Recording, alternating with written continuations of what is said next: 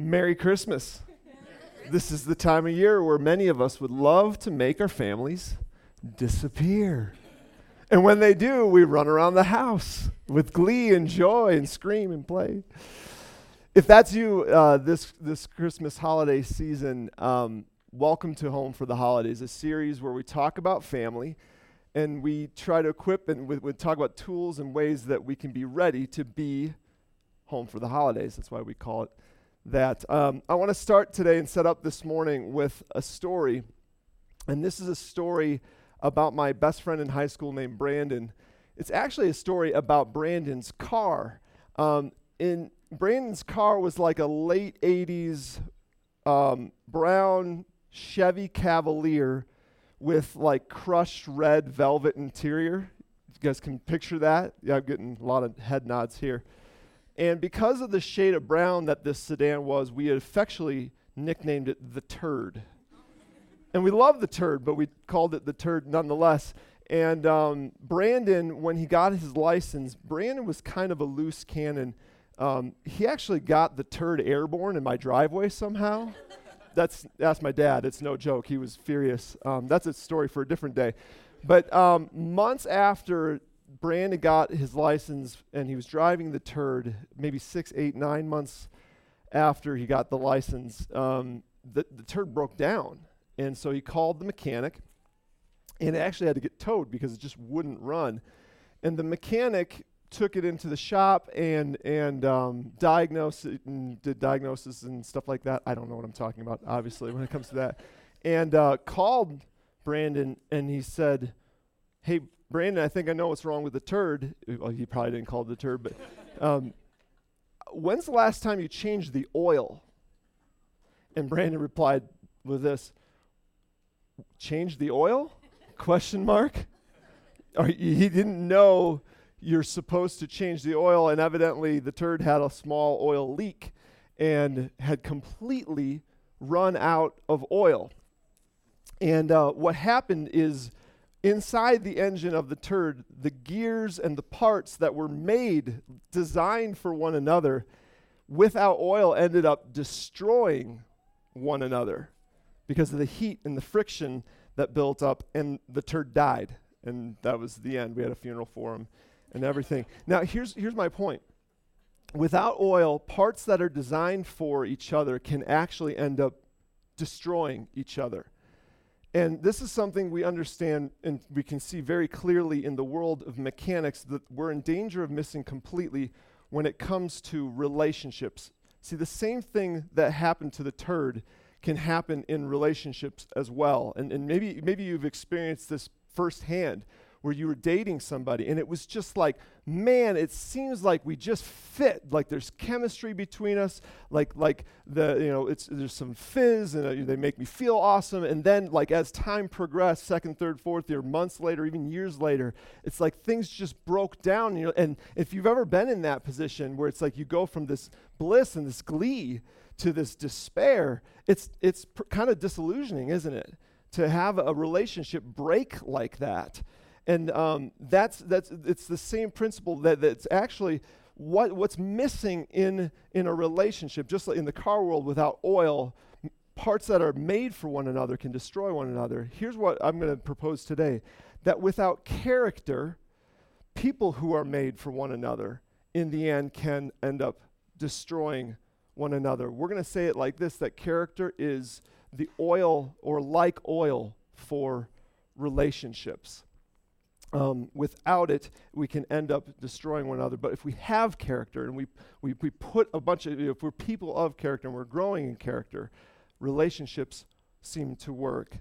Character is something that we talk about actually fairly often here at Colorado Life Church. I'm not going to go into great detail to define it, but I will say this. This is what character is. Character is the will to do what is right, no matter what the cost. Character is this desire, this resolve to do what is right, no matter what the cost. And we actually did a whole series on this early this year, so I'm not going to belabor it. But we are very interested in the character of other people around us. We are very interested for our coworkers, our family members, our friends, our spouses to be people of character, to come through on what they say they're going to come through on, for their yes to be yes and their no to be no. The problem is, and the irony is, when it comes to our character, we're a little bit more lax and lenient, aren't we? We're a little bit, we're a little bit quicker to justify why we weren't able to come through, or why I was late from fishing 2, maybe 3 hours, and why, like you just didn't know what my day looked like. And that's the irony of it, is it's difficult to see our own lack of character, but your lack of character, I can see clear as day, and I'm going to make sure that you know about it because I'm not sure you see it. So let's bring it up and let's talk about it. And here's the problem. And we've said this before. If this is your home church, you've heard me say this before. I can't do anything about your lack of character. I can yell at you. I can make it known that you let me down, and I can try to encourage you to change. But there's nothing I can do to change your heart. On the flip side, I can change my heart, and you can change your heart, and you can work on your character, and I can work on my character, and therefore it minimize the amount of conflict that you and I have between each other. Because here's the bottom line for today. Here's what I want us to know, and here's where we're going. The best way to prevent conflict tomorrow is to grow in character today. That the best way for us to prevent conflict from even happening between us tomorrow is for us to grow and pursue character today. The last time we were together, we talked all about conflict resolution. It was actually kind of fun. We talked about eating pie. Do you remember that? For those of you who were here, we said that conflict is like pie. It disappears when everybody eats their piece. We did this right before Thanksgiving. It was perfect, because I wanted you guys thinking about it during Thanksgiving. But conflict's like pie. It disappears when everybody sits down with forks, when families sit down with forks and say, you know what part of the problem is? I'm part of the problem. And this is, and they cut their piece of the pie and they say, I own my fault. I take responsibility for what I did or what I said, or I fess up to my anger, my petty actions in the time of conflict, and I take responsibility. See, conflict is just part of family. It's what we do with it, and what it causes us to do with it, that when we get in trouble. When families apologize, when they eat their piece of the pie, conflict just kind of disappears. When we sincerely and honestly say, you know what, I did this and that hurt you, we can make conflict disappear. That's conflict resolution. Today I want to talk about conflict prevention. Because wouldn't it be great if we didn't have it? Wouldn't it be great to not have to eat as much pie? Okay, not the real pie. Like that's, I got some. I got the opposite of whatever the opposite of an amen. I just got that from you guys. Wouldn't it be great if there was less strife, there was less turmoil, there was less conflict in our families? And I would propose that if we want to do that, that the best way to prevent conflict tomorrow is to grow and become people of character today. That if you and I grow in character today, it's actually probably the best thing that we can do for our families tomorrow. Because character acts like oil in relationships. So today we're going to look at a passage of Scripture from the New Testament that's going to help us growing. Actually, it's going to help us assess our character. It's going to be like kind of a character assessment. And I'm not sure what your experience is with reading the Bible or whether you found it helpful in the past. But I'm telling you, when you come to the Bible with the question, how can I become a person of character? How can I grow in character? Can I just say that the Bible comes to life? Like it truly does. Like the Bible has a lot to say about character. It's loaded with stories of people who had character, and honestly, it's probably loaded with more stories of people who didn't have character, and those are almost more helpful sometimes, aren't they? Where you start reading about the bad guy, and you're like, oh, I do that sometimes, and you start to see your own lack of character and somebody else's lack of character. See, the Bible is very, very helpful. It's full of wisdom literature, the Proverbs, the Psalms, that talks about how we can become wise and people, people of character.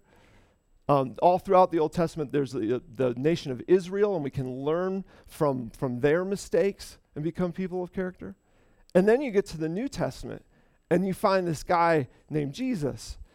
And through Jesus, it's almost like God was saying, this is God's way of saying, this is what perfect character looks like.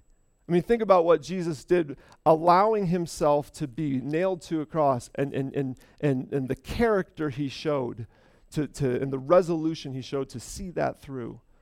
And in so many other ways, we see that Jesus is the embodiment of pure character. And we can strive towards that when we read Matthew, Mark, Luke, and John.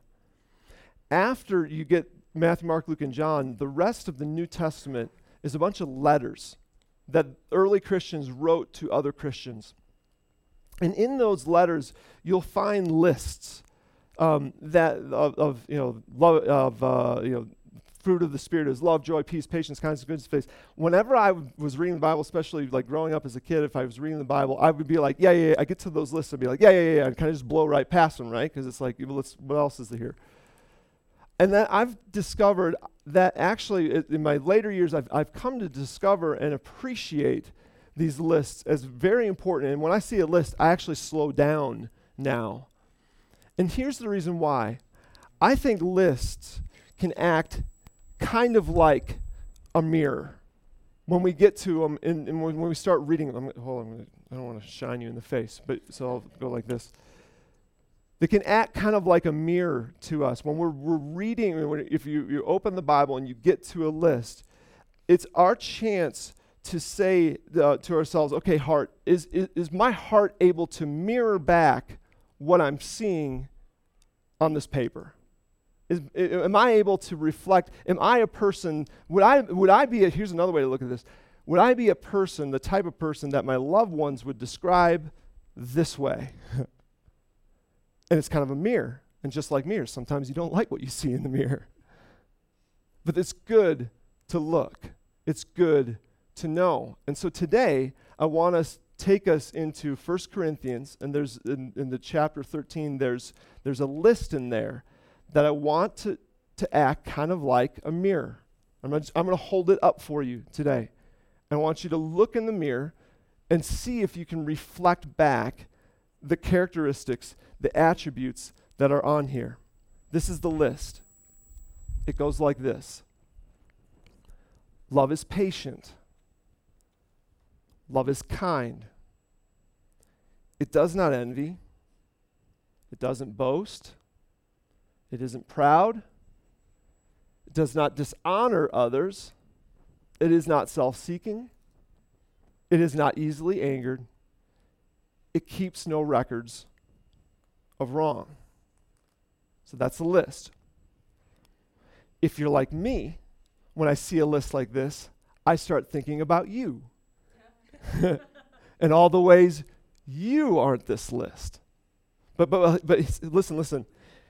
If we are a people who are pursuing character, we need to put all that aside, and we need to look into the mirror ourselves. So let's read it again. Love is patient. Love, in other words, love is comfortable giving people the space that they need in order to figure things out. You got your kids, if you're a parent, and they just, they can't figure something out, and you just want to tell them, come on, let's go. Love is patient. It gives people the space that they need in order to figure out what they need to figure out. Love is kind. Another good word for kind is considerate. Love, in other words, love takes into consideration others' feelings, others' bad days, others where they're at. It takes in consideration our words, our decisions, our tone as we interact with one another, because love is kind. It's considerate of one another. It does not envy. Do you know what envy is? Envy is simply this. I don't feel so good about myself right now, so I'm not going to let you feel good about yourself. Envy is us looking at other people and wanting what they have or being dissatisfied with what they have. And if it's something that I don't have, I'm going to make you suffer for it. It's kind of rude, isn't it? It's okay, and see, love is okay with other people feeling good about what they have, even if you don't have it yourself. Love does not boast. It doesn't do the one-upping thing. Love says, wow, a lot. Wow, what you ran a whole 5K? And you might have just done a marathon the day before, but you don't bring that up because it's their moment and you're going to let them, wow, have their moment, because love doesn't boast. It is not proud. It doesn't, in other words, love doesn't think more of itself than it ought to. It doesn't think more of itself than it should. It's humble. Love does not dishonor others. To be a loving person means you don't talk about people when they're not around in a way that degrades them and discredits them. And it causes other people around you, as you're talking about them, to think less of them because of your words. Love does not dishonor. Love has deep respect for other people. Love is not self-seeking. In other words, if I'm going to love you, I will never use you in order to gain something for myself. I will never push you down in order to lift myself up, because I'm not self-seeking. On the contrary, if there's a way that I can go first or hold the door, if there's a way that I can leverage what I have, we talked about this in the last couple of weeks, leveraging what we have for one another. If there's a way that I can do that for you, I will do it, because love is not self-seeking. It is not easily angered. It is not short-tempered. I'd like to go quickly through that one, please. It keeps no records of wrong. Love doesn't do scoreboards. Love doesn't, do the whole thing that, I got the kids on Tuesday and Thursday, and today's Friday, so you get the kids. And if you have any questions, look at, see chart A. Here's the chart, and it's your turn. Love doesn't keep, and on the flip side, it doesn't keep records of wrongs. It doesn't have a chart for, okay, do you remember in 1998 when you did this? No, it just doesn't go there. It keeps no records of wrong. So there's the mirror. How'd you do? How do you feel? Still glad you came to church this morning? You think you got it bad. I got to preach this stuff. My family's here. And just this, you should see them the whole time. They're just going like this. My staff is here in the room. They're snickering. They're just laughing. They're like, wait till we get you next week. It's hard, isn't it, to look in the mirror. Sometimes you don't like what you see. But here's the silver lining. This is so cool. I love the Bible. This is 1 Corinthians 4 and following, or 13, 4 and following. Look at verse 8. After it says all this, it says, love never fails. This kind of stuff works. This is promised like, I can imagine Paul writing this, and he's like, love is this and love is that. And he's like, man, that works. That you and I commit to growing in these things. Every time that we grow and become a person of more character, what we're doing is we're just doing a little psht.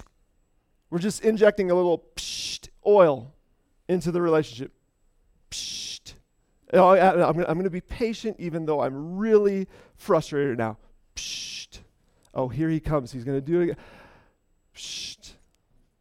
Every time we do that, it's like injecting just a little bit of oil, a little bit of character into the relationship, and it works. And see, here's the thing. All of us have seen families that we're envious of. I feel like especially when we were kids, there was that one family that we just loved going over to their houses. It's just a good place to be, right? And there's love between the mom and the dad and the kids, and and it's just a good place to be. Guess what? It's not rocket science. It's not magic. They don't have Dr. Phil on speed dial. It's not anything like that. It's actually much simpler than that. Show me a family that works, that loves to be together. And if you cut them open, what's going to come out is a bunch of this, a bunch of patience and kindness. Go ahead and put that up again. Goodness, faithfulness. No, that's a different verse, but that verse works too. You'll see them honoring each other, not envious of each other, supporting each other. A few years ago, we asked this question of youth. I was working with Young Life at the time, and we said, hey, what do you guys want out of family? Like, what do you want out of family? And the number one response, it was overwhelming. We couldn't believe it, was a good family is a family who has your back. You know, that's what we want out of our friendships, out of our relationships. I just want people to have my back. That's how we get there. This is how we get there. You just inject a whole bunch of this into your relationships, and they will run smoothly. Can you fix your family overnight by being kind? No. I mean, let's be honest. That's not going to happen. But character, all I know is this. Character is like oil for relationships. And as you and I commit to grow in character, and patience and kindness and humility, it injects oil into our relationships. And because of that, there's less friction. There's less heated conversation. There's less conflict to begin with. And even if your family doesn't follow suit, just by you doing it, it will help run it smoothly. And frankly, remember, you're the only one that can do anything about you. So here's what I want to do. I want you to pick one of those and work at it for 24 hours. Don't pick more than one. Don't do the overachiever thing. You'll be frustrated by the time you go to bed. Just pick one, okay? And I want you, in fact, let's do that right now. Like, I'm not moving on until everybody picks one. I'm going to give you a second here because this is important. I want you to pick one. Everybody got it? I want you to pick that. I want you to work on it for 24 hours. Keep it in mind as you interact with your family. Because the best, and here's the other thing, as you try this, I don't want you to do this alone. I want to be really careful that you don't try to do this by yourself. Because here's the thing, the best way to prevent conflict tomorrow is to grow in character today, because character is the oil of relationships, right? Do you know that the best way to grow in character is? To humbly come before the God who made you, the God who is love, the God who is patient and kind and not easily angered and he forgives us, who's rich in forgiveness. That God, the best thing that we can do to grow in character is to come humbly before that God and ask him to change our hearts and fill us up with this stuff.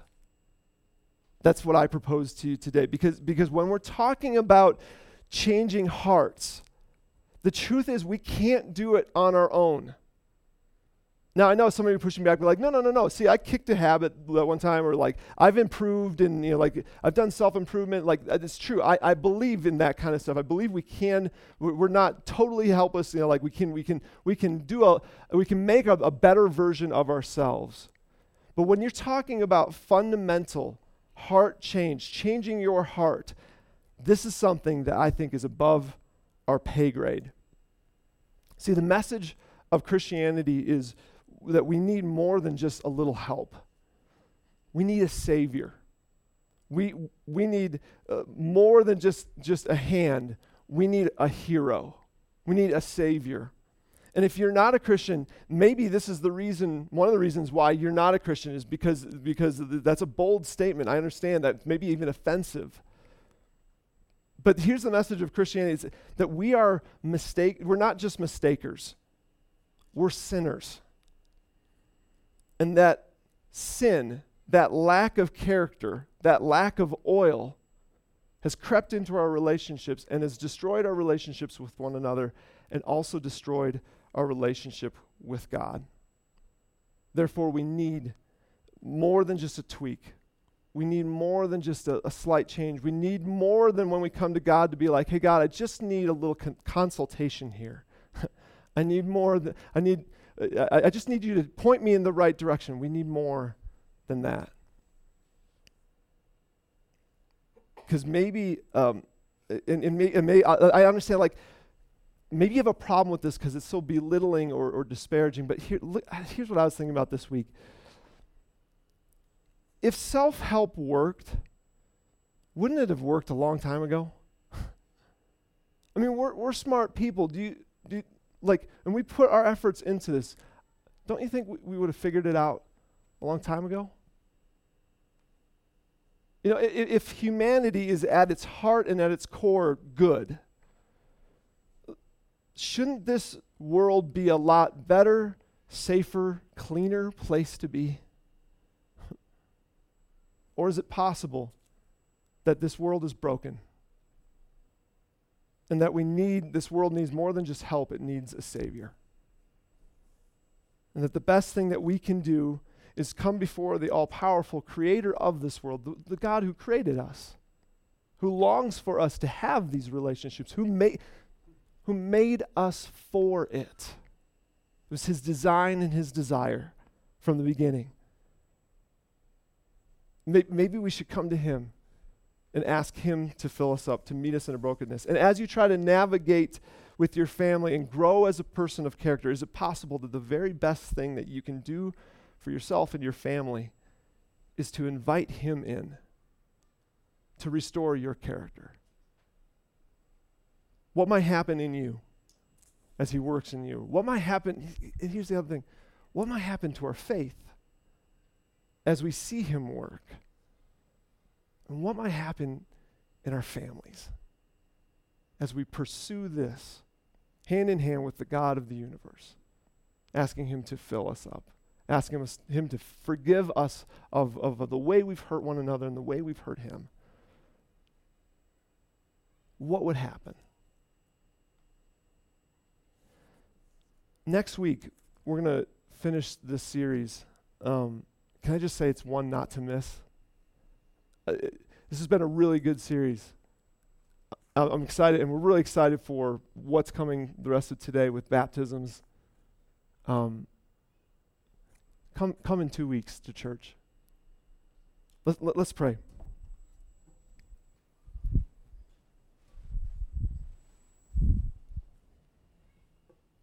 Father, we admit that we fall short of your standards. Heck, Lord, we fall short of our own standards, of our own longings and desires to treat the ones we love better than we do. We often fall short of that. Forgive us, Lord. Father, would you fill us up with your perfect love, with your patience, with your kindness? Would you guard our hearts against anger and envy and pride and the strife that's in our families? Would you transform our character, making us better husbands, better fathers, better brothers, better sisters, better mothers, and better wives? Would you begin to mend the brokenness of our families by first changing our own hearts? We need that, Lord. Meet us where we are today. I pray that these next moments would be extremely uplifting, Lord, and that we would be better people because of it. In your name, amen. Ushers, you may come forward and you may stand.